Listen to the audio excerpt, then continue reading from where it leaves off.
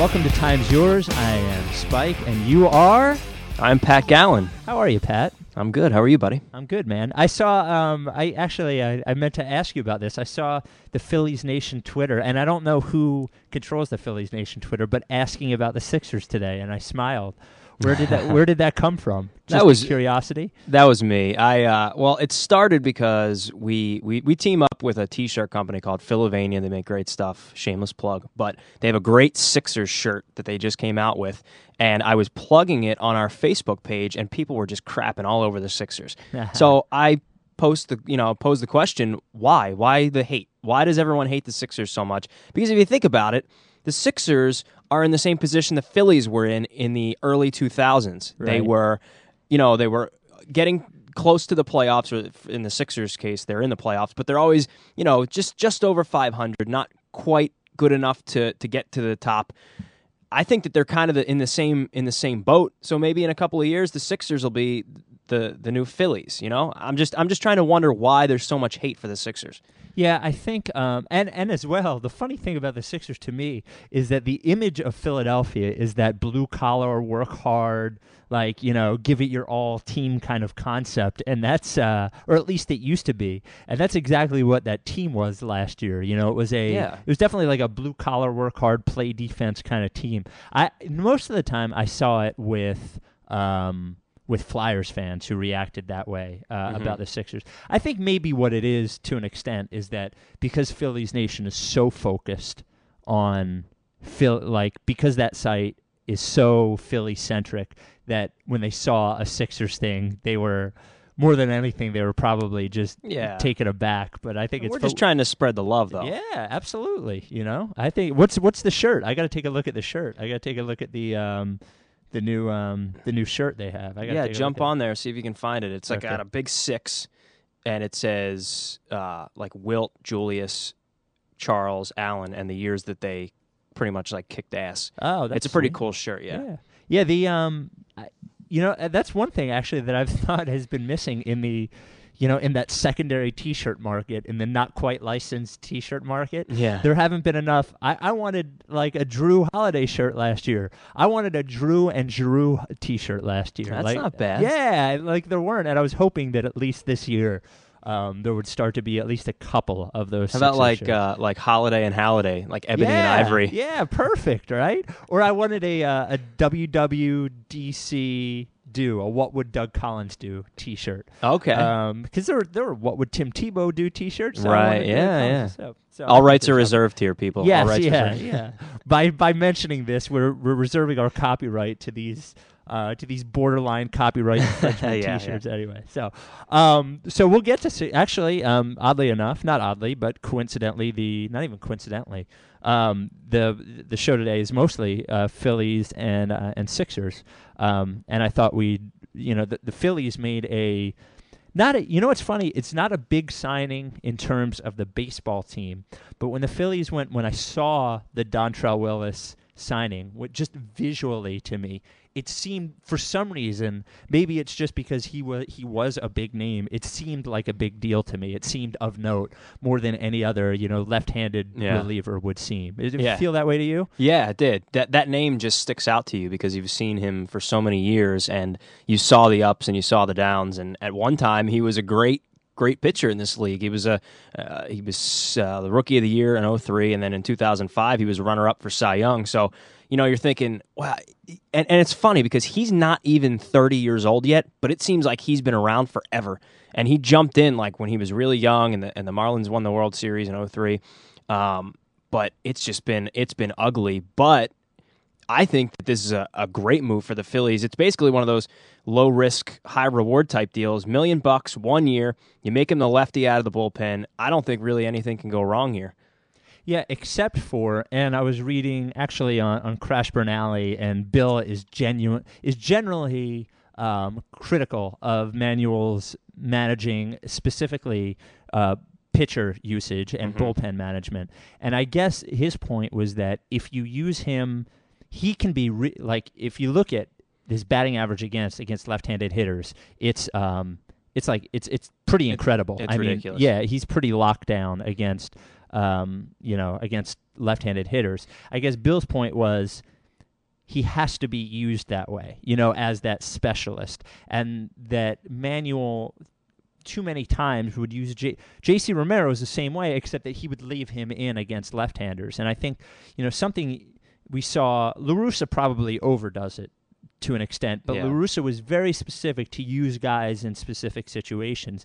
And I think to quote an Andy Reid-ism, to put Willis in the best position to be successful, you would think that the key is to have him really be specialized that way, not to be a one-inning guy, but to be a left-hander only guy. Yeah, the numbers are so ugly with Willis against righties that it just doesn't make. I mean, as a relief pitcher, you're going to see a right-handed batter. It's not going to be you're just going to see all lefties all season long. At some point, you're going to have to see a right-handed batter. But yeah, if Charlie Manuel can eliminate most of those at-bats where Willis would see a right-handed batter, then, I mean, the numbers say that he can be a great pitcher if he's lefty-specific.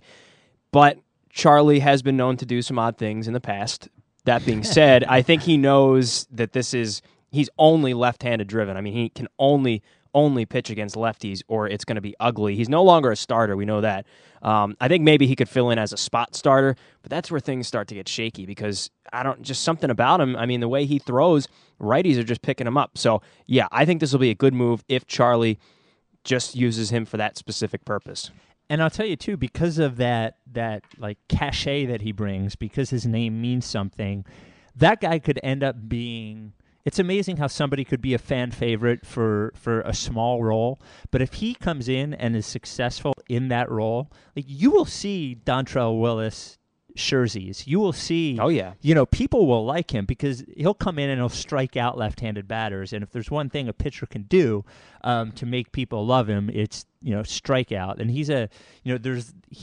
the way he pitches is he's got a sensational kind of style, and he's got that name, and he could be a big deal for not having that big a role this year too. Yeah. Well, the way he pitches and his style is kind of all his own, and he's always smiling. He's always very happy. He always, you saw the pictures of Willis, always with a smile on his face. So I think all those things together, can make him, it can make him a fan favorite if he's not already. I mean, I've seen some people not really liking the deal so much, but I don't get that because this is like as low risk as you can get. Would you rather see J.C. Romero come back here?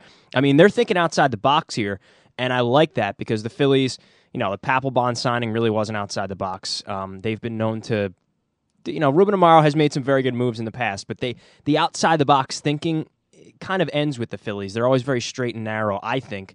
But this is saying, hey, look, he stunk as a starter, but if we can turn him into the thing we want to turn him into, this can be great for both sides because it's a one-year deal. It's cheap relative to to relief pitchers throughout baseball and a guy who's been around as long as he has. And look, he can make a name for himself as a lefty. He could be around for the next 10 years. I mean, if a lefty can throw a baseball, he can be in baseball till he's 40 years old.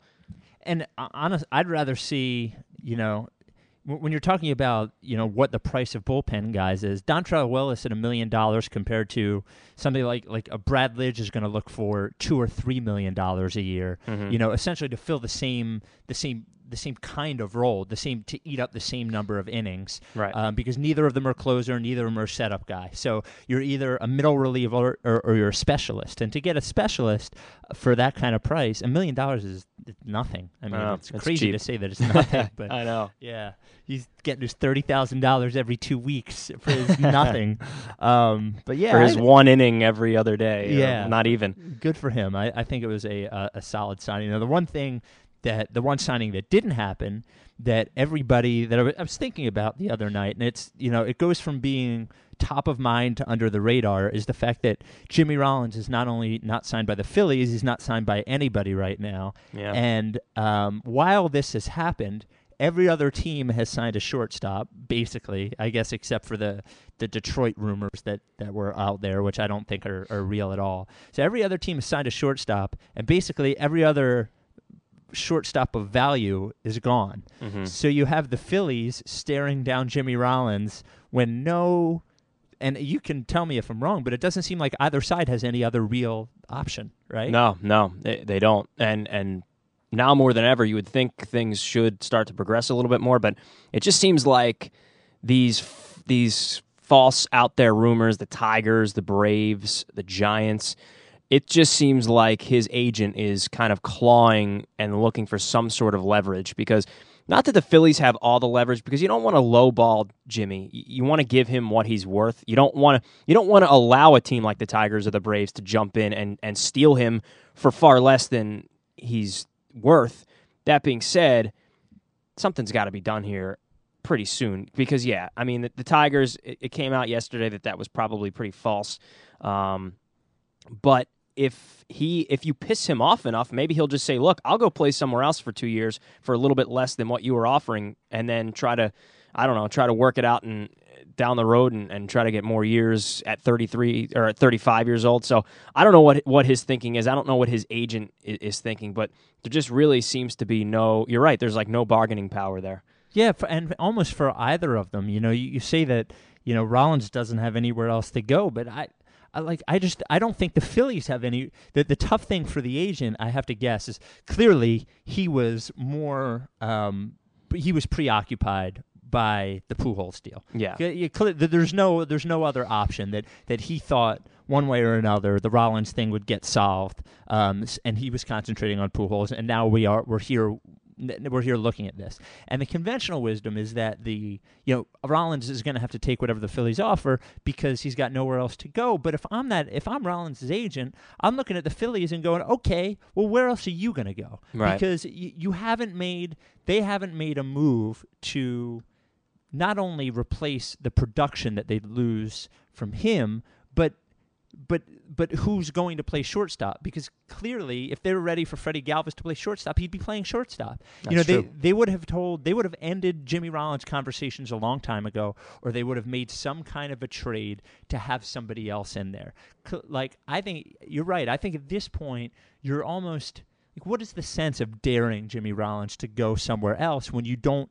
At this point, you don't have a backup plan, and whatever backup plan you use is significantly worse than what Rollins is. And I'm not saying that Rollins is, the best shortstop in the National League, but he's certainly above average, and he's certainly been a big enough part of this team where if you don't have a backup plan that you're confident in, and we don't see one, then I don't know what leverage they have either. I think they just have to, if you're the team and the agent, you have to sit down and kind of tear up whatever negotiation you had going on before. You have to tear it up and throw it away and just say, okay, what's fair? Mm-hmm. Let's get this done. What's fair? You know what I mean? Jimmy, you're not going to get 5 years, and the Phillies, you're not going to get them for 3. So can we just, make it 40? Can we just end this where everybody thought it was going to end in the first place anyway? I think Ruben's playing a little bit of chicken here, because his thinking, I think, is, all right, go out there, see what you can find, let us know what happens. And as you can see, there's not much left out there. And from the Phillies' perspective, they're thinking, all right, we can maybe fill in for a year with, I don't know, someone like a Jack Wilson or someone who's been around the league for a long time. Or maybe they can swing another minor trade and bring in a guy who can play shortstop. That's not going to be great. Yeah, it's not going to be on the same level as Rollins. But then they're hoping, hey, look, we bring this guy in a year, Freddie Galvis will be ready, and then he can take over then. I mean, we can play it that way. I think that's what Ruben is thinking from his side. And yeah, there really isn't. It's kind of odd how this has played out. There really isn't much leverage on either side. I think the Phillies are right by sticking by, hey, no 5 years, and it sounds like no 4th year guaranteed. It would be probably some sort of option year. And I think that's the right thing to do, because you don't want to be married to this guy when he's 37 years old and he's making $14 million a season. That just doesn't make financial sense. And I think Ruben is more or less daring him to go out there and find something else. And they'll say, hey, we'll figure it out, because we've got a lot of money on the books already, and we've got a lot of money coming up to guys like Hamels and maybe Pence if you want to keep him around, and Victorino's going to be a free agent. So it's like, hey, we're going to try and do things our way. We'll work with you guys a little bit, but we've got other fish to fry down the road that are going to be even more expensive. We can't go 5 years, $60 million with you. We've got to think this thing through. And I think they are. So I kind of like that the Phillies are standing pat and going in this sort of direction, because I do think that, the way it's played out, no teams, Jimmy kind of scared teams away, and his agent by himself saying 5 years or nothing. So he kind of screwed himself in that regard. So yeah, it's playing out pretty odd, but I think the Phillies do have a little bit of the upper hand here. And basically what you're saying is, if he does decide to go somewhere else out of spite and take a little bit less, then the Phillies are willing to live with that. They'd rather he go somewhere out of spite than sign him for too many years or too much money. That's basically where they sit. Yeah, that's what it seems like.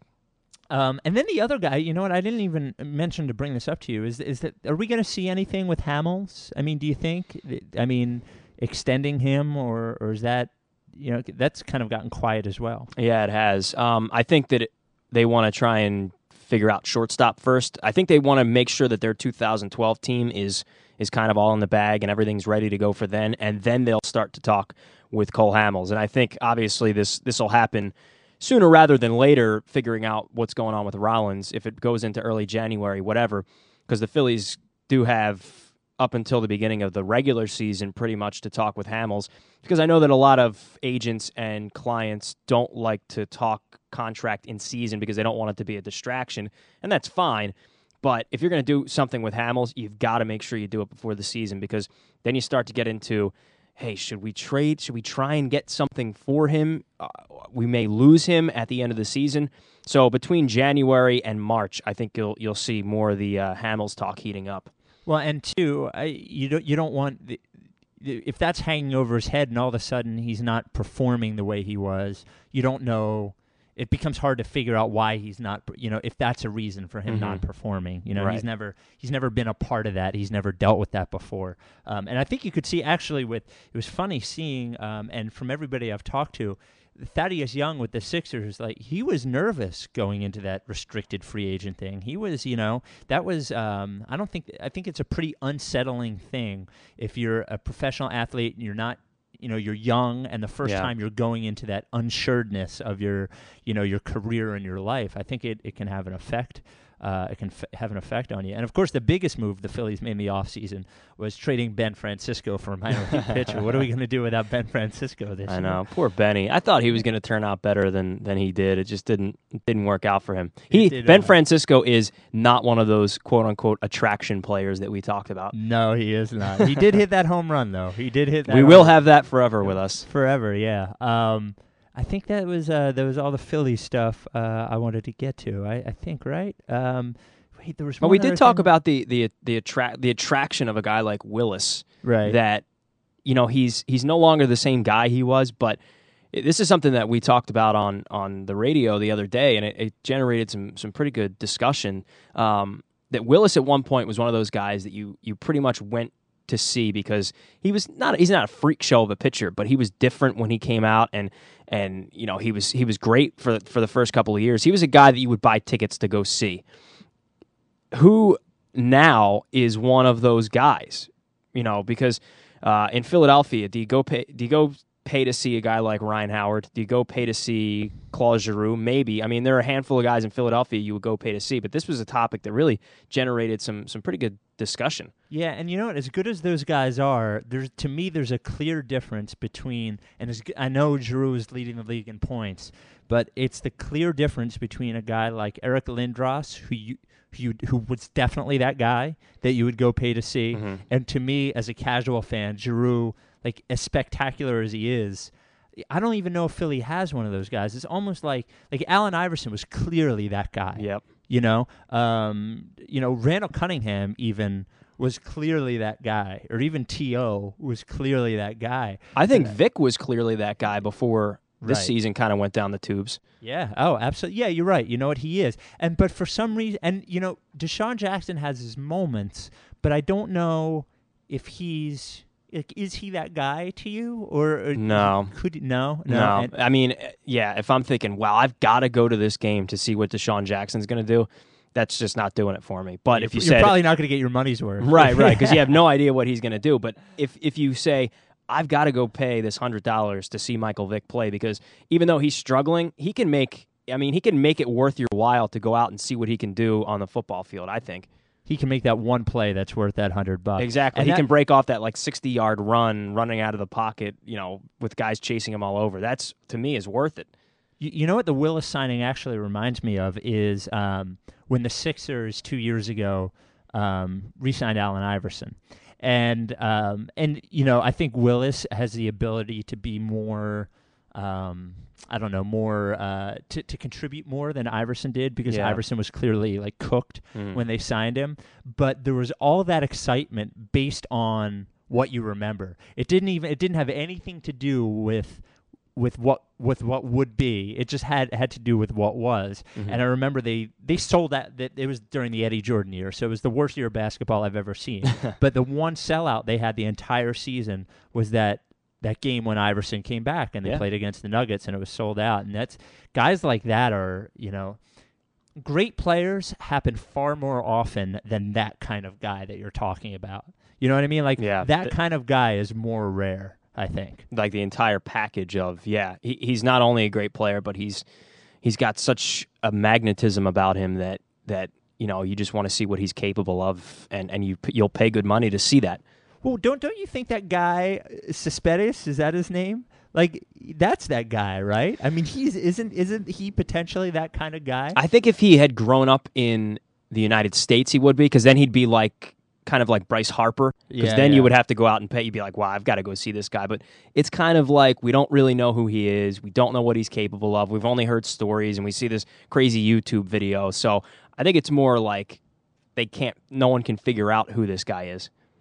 Well, I mean, there's the other cool thing about him, though, is that mystery, is that, you don't know anything about him. Right. That I think could be that. Yeah, I mean, I would love for Philly to have, and I think if there's any Flyers fan listening to this, they're going to be angry that I said Giroux isn't that guy. But I think the difference with those guys is they mean that to casual fans and not just people who are involved. Exactly. The casual fan doesn't know who Claude Giroux is. Not that he's not a great player, because he is, but he's, to the casual, everyday person, are they going to want to say, oh, I've got to go see this guy? To me, Giroux yet doesn't really spark that kind of interest, but a guy like Crosby or Ovechkin, he does.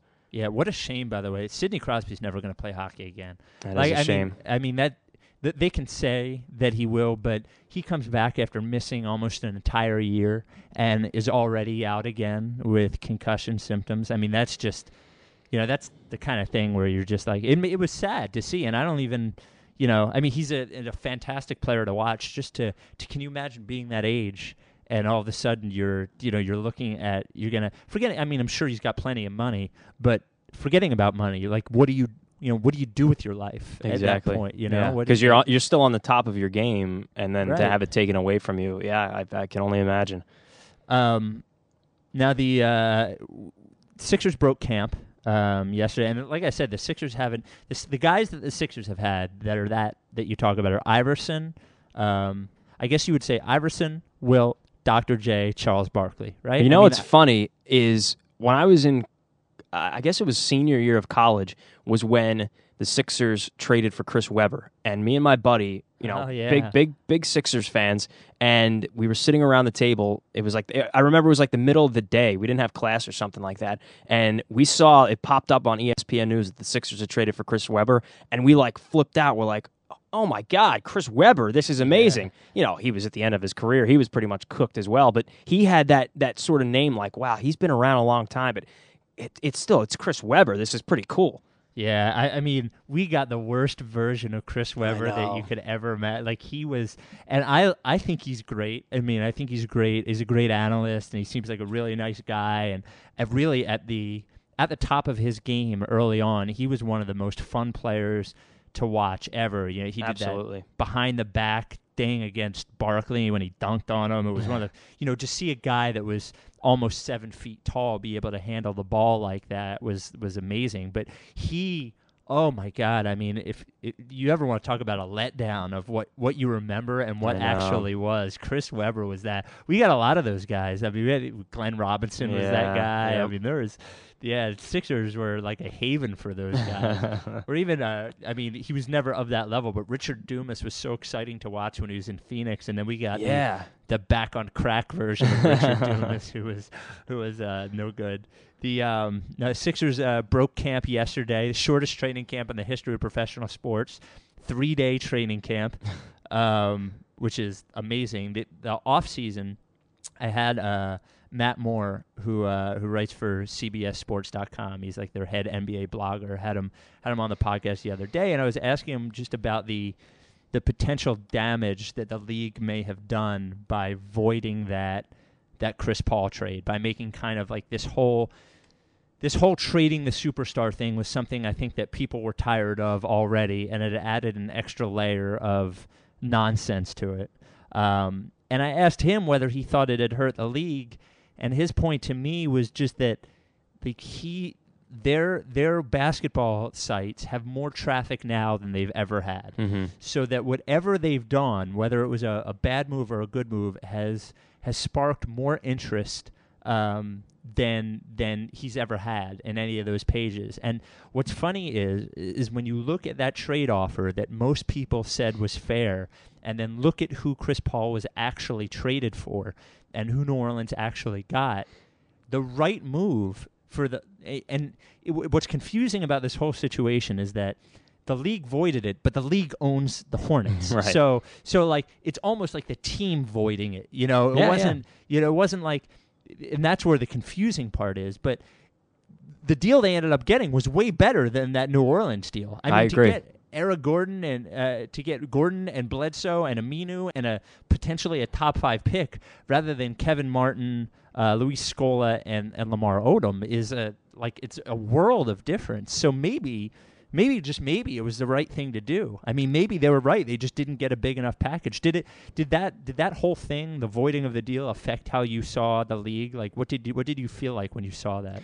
I thought it was a little bit ridiculous because I thought that, the trade was fair, and there's not a lot of time here to mess around with things like that because camp was so short. The season's about to start. You've got to implement these players as quickly as possible. So I thought it was a little bit head-scratching because there's a deal here to be made.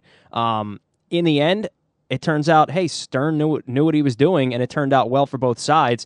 But as far as Matt Moore and what he's saying, with the traffic to their sites and stuff, people love a train wreck like that. People love to see things go down that way. So even if it's negative, it's not always bad. Even if the publicity is negative for the league, that's not always bad because you will have eyes. You'll have eyes looking at your product, and then you hope. Look, so that may have screwed things up for a couple of days, and then it turns around, and the Clippers make an excellent offer. Both sides get what they want out of it, and all is well. And now maybe you've picked up even more NBA fans because of it. Yeah, his point was that, look, he goes, the entire sports public is talking about a Chris Paul trade. Mm-hmm. And even though Chris Paul could, in my opinion, is the best point guard in the NBA, but in most people's opinions is no lower than 2, right. Is still not the kind of name that Dwight Howard, LeBron James, Kobe Bryant. So to have the entire sports public being aware of the New Orleans Hornets possibly trading their best player is a positive thing. He was saying the same thing. He was like, look, it's just eyes. He's like, and in 3 weeks, once the season starts, nobody's going to really remember this anyway. Exactly. And out of it, what you have is another, and I know people are sick of major market teams doing this, but we're a major market team, so I couldn't care less. I mean, Philly's a major market. The Clippers, of all people, now have a team that is that pairing, that Chris Paul, Blake Griffin pairing. That's awesome. Is amazing. Yeah. I mean, like somehow they've wound up with just a far more. It's more exciting to see Chris Paul and Blake Griffin than Chris Paul and Kobe Bryant, and it's not even close. 100% agree. 100% agree. Maybe that was the thinking behind it, is that Stern didn't want to load the Lakers up any more than they're already, a front runner. They're already ahead of every other team in who they can bring in and how much money they can spend. Let's try and help out the little guy here. It turned out well. Yeah, an awful owner in Donald Sterling, but I yeah. can't, dude. And the price for NBA League Pass, I got NBA League Pass last year. I think it was like $189 for the season, which to me, $200 to watch every game is fine. Yeah, that's not bad. It's $169 this year, which per game is actually more expensive than it was last year. Now, is that? Can you call them and say, "Hey, can we make a deal here?" No, it really sucks, and especially with Comcast, they if you order NBA League Pass on DirecTV, not only did you get League Pass on your TV, but they give you broadband League Pass as well, so you can access it on any computer. Comcast, you have to pay separately for the broadband. God. Yeah, so it's like an extra $90 or something. So, like $90. Yeah. So wow. Yeah, or 50, but whatever. It was too much money. Whatever it was too much money. So no, it's like I know like HBO is some of those things where they can change the price for you if you complain long enough. Yeah. League Pass, the price is set. So it's actually more expensive per game than it was last year, which is. I'm still gonna end up buying it just so I can watch. I want to watch the Clippers and I want to watch Golden State. And, all those things. But I think it's pretty insulting that the NBA. Maybe we should watch what we're expensive. saying though, because you were just on lunch break today, and I do it all the time in the summer too. So we don't want to ruffle any feathers. Comcast, we love you. Well, yeah. I guess CSN is different than. Well, I guess it's not. It's all one big thing. Yeah. I love you, Comcast. Love you. Great people over there. Good great people charging great prices. Yes, of course. The offseason, I guess it looks like Orlando is not going to trade Howard at least until later in the season. So it looks like everything's pretty much settled. I mean, Nene stays in Denver. Mm-hmm. Paul goes to the Clippers. The Lakers, all they've got was a trade exception for Lamar Odom. So the Lakers, as of right now, are weaker than they were, 2 weeks ago, than when the offseason started. They're not as good as they were. No. Trying to look at who really won the offseason or who's in the best, I guess you have to look at, I think the Knicks way overspent for Tyson Chandler. I mean, when you think about the reason that they gave all that money for Tyson Chandler is because they didn't think they could get Chris Paul. Right. So they gave the same money to Tyson Chandler that they would to Chris Paul, which is a really kind of insane thing when you think about it. But I guess that the teams that ended up winning this offseason were the Clippers, the Knicks, and New Orleans, just because they got the most that they could get, right? I mean, I can't think of anybody else that's really made that big a splash that makes them a contender when they weren't a contender. I mean, right? I'm happy that Nene stayed with Denver. But yeah, I mean, it's obviously the Clippers come out on top, the Hornets come out on top. Because you're seeing, I mean, you got to think of it relative to the position that he plays. Tyson Chandler's getting paid a lot of money because there just aren't a lot of good centers in this league. So I understand why they overpaid for him, but they're getting a hell of a defensive center. And with Melo and Amari and Chandler in the middle, that's pretty sweet for the Knicks. Yeah, I'll tell you what, with the defense the rest of that team plays, Tyson Chandler is going to get about 6 blocks a game because everybody is going to get to the rim. There's going to be one person that stops anybody. Mike Bibby is playing point guard on the Knicks, who is 150 years old and slower than I am. Like, there's Tyson Chandler's going to, I'll tell you what, he's going to earn every penny of that $14 million. They might have to play zone with those guys. Yeah, totally. You're right about big men. I mean, DeAndre Jordan got almost $11 million a year. DeAndre Jordan, who has a ton of potential, but averaged 7 points a game last year. 7 points and 7 rebounds, and shoots 40% from the free throw line. Kwame Brown just got $7 million. Is that how much he got? 7? Yeah. Well, it's that whole kind of domino effect, because what happened was Golden State needed a center, so they go after Chandler. They lose Chandler. So they make way too big an offer for DeAndre Jordan, which the Clippers have to match. So they don't get DeAndre Jordan, and they're left with, they need a center. They have is, you can't go in there with Biedrins, who has been 0 for 2 years. So the only guy left on the market, really, and Nene stays in Denver. So the only guy left in the market really was Kwame Brown. So they Gasol stays with the Grizzlies. Right. And then the other thing they have to do is not only do they have to get a big man, but they have to hit that salary floor. So the NBA teams now have to spend 85% of the cap. Right. So it almost behooves them to overpay a guy like that so they can get him in there. Just for this year, yeah. Like right. Carl Landry, nice player, always liked him, one of those hardworking guys. He got $9 million, and that I was like, what? Carl Landry got $9 million. Yeah, it's crazy. And then you see the guys that at the end of it, Jamal Crawford's going to end up on your Portland Trailblazers, and he is. Yeah. But he's a guy who I thought was going to get overpaid, and he's going to get 2 years, $10 million, which $5 million a year. That's what Lou Williams gets paid. So I think Jamal Crawford ends up being a bargain. I mean, this ended up being the overpay the big man offseason, it seems like, because there's so few of them. And Gasol got a max contract from Memphis, and that's after Houston offers him a max contract. Houston doing whatever they can to get. Thank God the owners saved themselves from themselves, because if not, Marc Gasol would have gotten like an 8-year contract worth like $100 million. Yeah. Yeah, I mean, they would have made it worse than it already was. Yeah. And through all this, the Sixers, and perhaps to their benefit, at least for the first half of this season, are pretty much exactly the same than they were last year. And the benefit there is going to be that when you have a short training camp and a short off season and this much flux with this many players, and more flux to come with the Dwight Howard thing, because that's going to involve 3 teams. I mean, that won't involve just one team in Orlando. It's going to have to involve another team because nobody has the assets to get him anyway. Unless the Sixers decided to do something and take a risk and give up.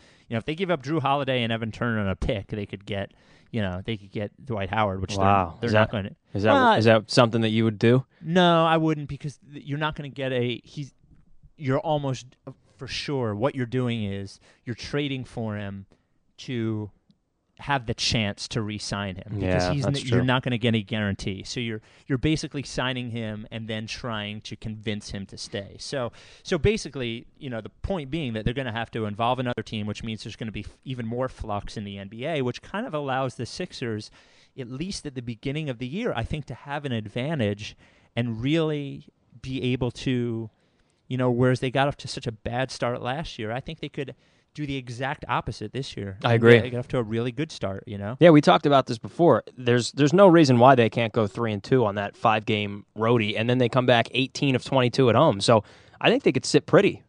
Yeah, I mean, you could. After your first 16 games, it would mean a lot for this team to be 10-6 rather than 3-13. Yeah, it would, and I think that's what. And there's talk today. Pretty much all the beat writers have reported, and it hasn't been said by Doug Collins, but it means it's coming from somewhere inside, that Jody Meeks is going to end up starting the season at the 2. And the reason for that being, I mean, the obvious reason is that the reason why he started at all is because the way he shoots, it spreads the floor for the rest of the team, and without having a guy in that starting lineup who's really a scorer, who's a dedicated scorer, you need to have that spacing. Right. But the other thing that I feel like Collins is trying to do is to try to get off to their best chance to get off to a good start is to have everything be as similar to the way it was last year as it is. And I think Turner will get more minutes than he got. I think we're going to see, at least 25 minutes out of Evan Turner. It'll be him and Young and Williams. That's a hell of a second unit, though. They should be happy with Williams, Young, and Turner.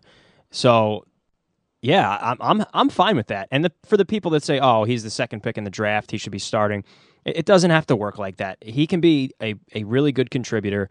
And this is actually funny. We talked about this last year on the radio show. That would you rather have had the Sixers go with DeMarcus Cousins or Evan Turner, because Cousins was showing so much promise at the time, double-double guy. He looked like he was starting to get it, but he's got that, that brain disorder where he just loses it at some points. But I've stuck by Evan Turner, and I think he's going to turn out to be a pretty good player. And in a couple of years, they're going to need him when Iguodala probably moves on and Brand's contract is up. He's going to be a leader soon. Yeah, I still think Turner is going to be a really good guy, and it was Cousins was the thing to debate about, and I'm so frightened by how crazy he is. Yeah, DeMarcus Cousins is. I mean, if you watched him at all last year, he gives off just the worst vibes of any basketball player I think I've ever seen. Mm-hmm. Just so unhappy and that could go away. He's very young, he's 19, 20 years old, and that could go away with time, but man, just visibly upset when he doesn't get the ball, and again, a lot of promise, but he's 6'10" and he shot 42% last year. Right. And how do you shoot 40% when you're 6'10"? You know what I mean? Like Evan I hear Turner ya. mostly took jump shots and at least shot 43%. I don't know how you can do that. I don't know how that happens. So I still think that they had to make that pick, and maybe trading down and taking favor. I don't know what the move was if you didn't take Turner, but I think if they were picking at 2, they still had to take Turner. And I still believe that Evan Turner is going to be a very good player. Yeah. And like you said, you could see in the playoffs he's a killer. He's just got it in him. He's Yeah. not afraid. He's not afraid to. Half of being that guy in the league is, half of it's skill, but the other half is your mental makeup, and I feel like he's got the right mental makeup to become that guy. He's got the tools to be a really, really good defender too. He's long, Yeah. he's big for a 2, a tweener guy, but yeah, I'm excited about what he can bring in the next couple of years. Yeah, and he's only going to get stronger, and the stronger he gets, the problem with training Iguodala right away, and everybody thinks you can just put Turner at the 3, is that Turner's not really strong enough to guard a lot of threes. I mean, he's maybe not super quick, but I feel like he makes up for his lack of speed to guard the 2 with his length, like you were talking about. Yeah. But when you're guarding threes, they're long too, and most of them are, the older NBA players really seem to hit their strength peak at that 26, 27, 28, like the age of Iguodala is right now. Mhm. And I think a lot of times that Turner will get muscled around by those guys at the 3. So I think that's the important part of keeping Iguodala is I don't think Turner's ready to. I think he might be as natural a point guard as he is anything else, honestly. But he's certainly not a natural 3 right now. So Agreed. I think they're doing the best at what they have, and certainly with this new ownership and this new attitude, you can't just go and say, we're just having our growing pains. We're going to suck for 2 more years. They can't do it. It's not going to work. No, they won't suck either. They'll be fine. No. I think they'll be a solid 6 seed this year. I think they'll be a solid, exciting 6 seed. Now that brings us to Drum roll, please. the announcement. I don't have the tools to do a drum roll, but we are going to have a official NBA fantasy league that we do through my site and this podcast. So far we have, and we're going to offer up. I think we have 5 spots left, right? 5 spots left. Yeah, we have a hell of a lineup so far. So Okay, so we have you and me, which already. What else do you need? people need Johnson. more. People need more than that. Yeah. Chris Johnson, who I guess doesn't really matter either. But we have Zoo with Roy is going to be part of this NBA fantasy league. Ike Reese is going to be part of this NBA fantasy league. And Fantasource, who does all the gambling predictions on my website, will also be part. So you'll be competing against me, Pat, Ike Reese, Zoo with Roy. It'll be a lot of fun. And we'll get to trash it. We'll write about it. I assume we'll do podcasts about it. Sure. All year long. And Pat and I are working on a great prize package for whoever wins. A great regular season prize package and then a playoff prize package, which I won't allow myself to take.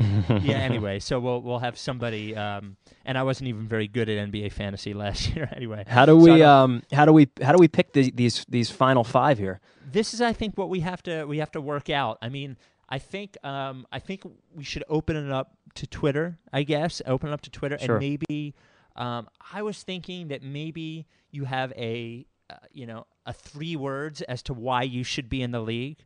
And then we just come up with a hashtag, and everybody hashtags it for the next 2 days. And Love then it. We pick 5 people. Does that work? Works for me.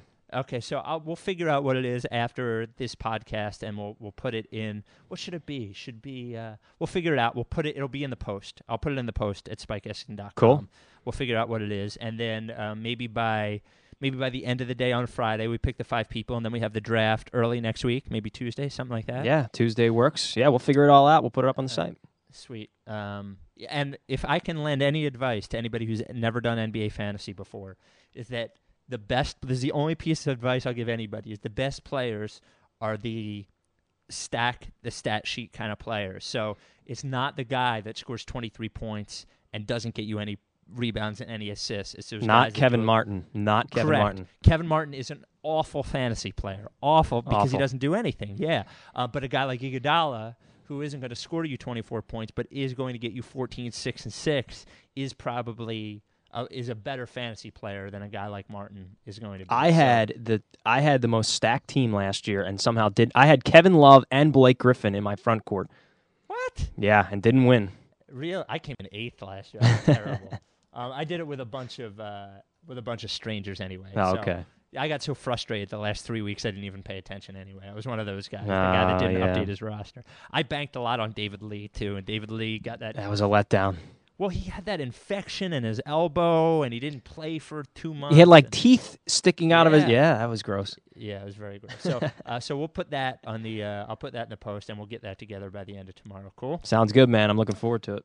All right, thank you, sir. Thank you.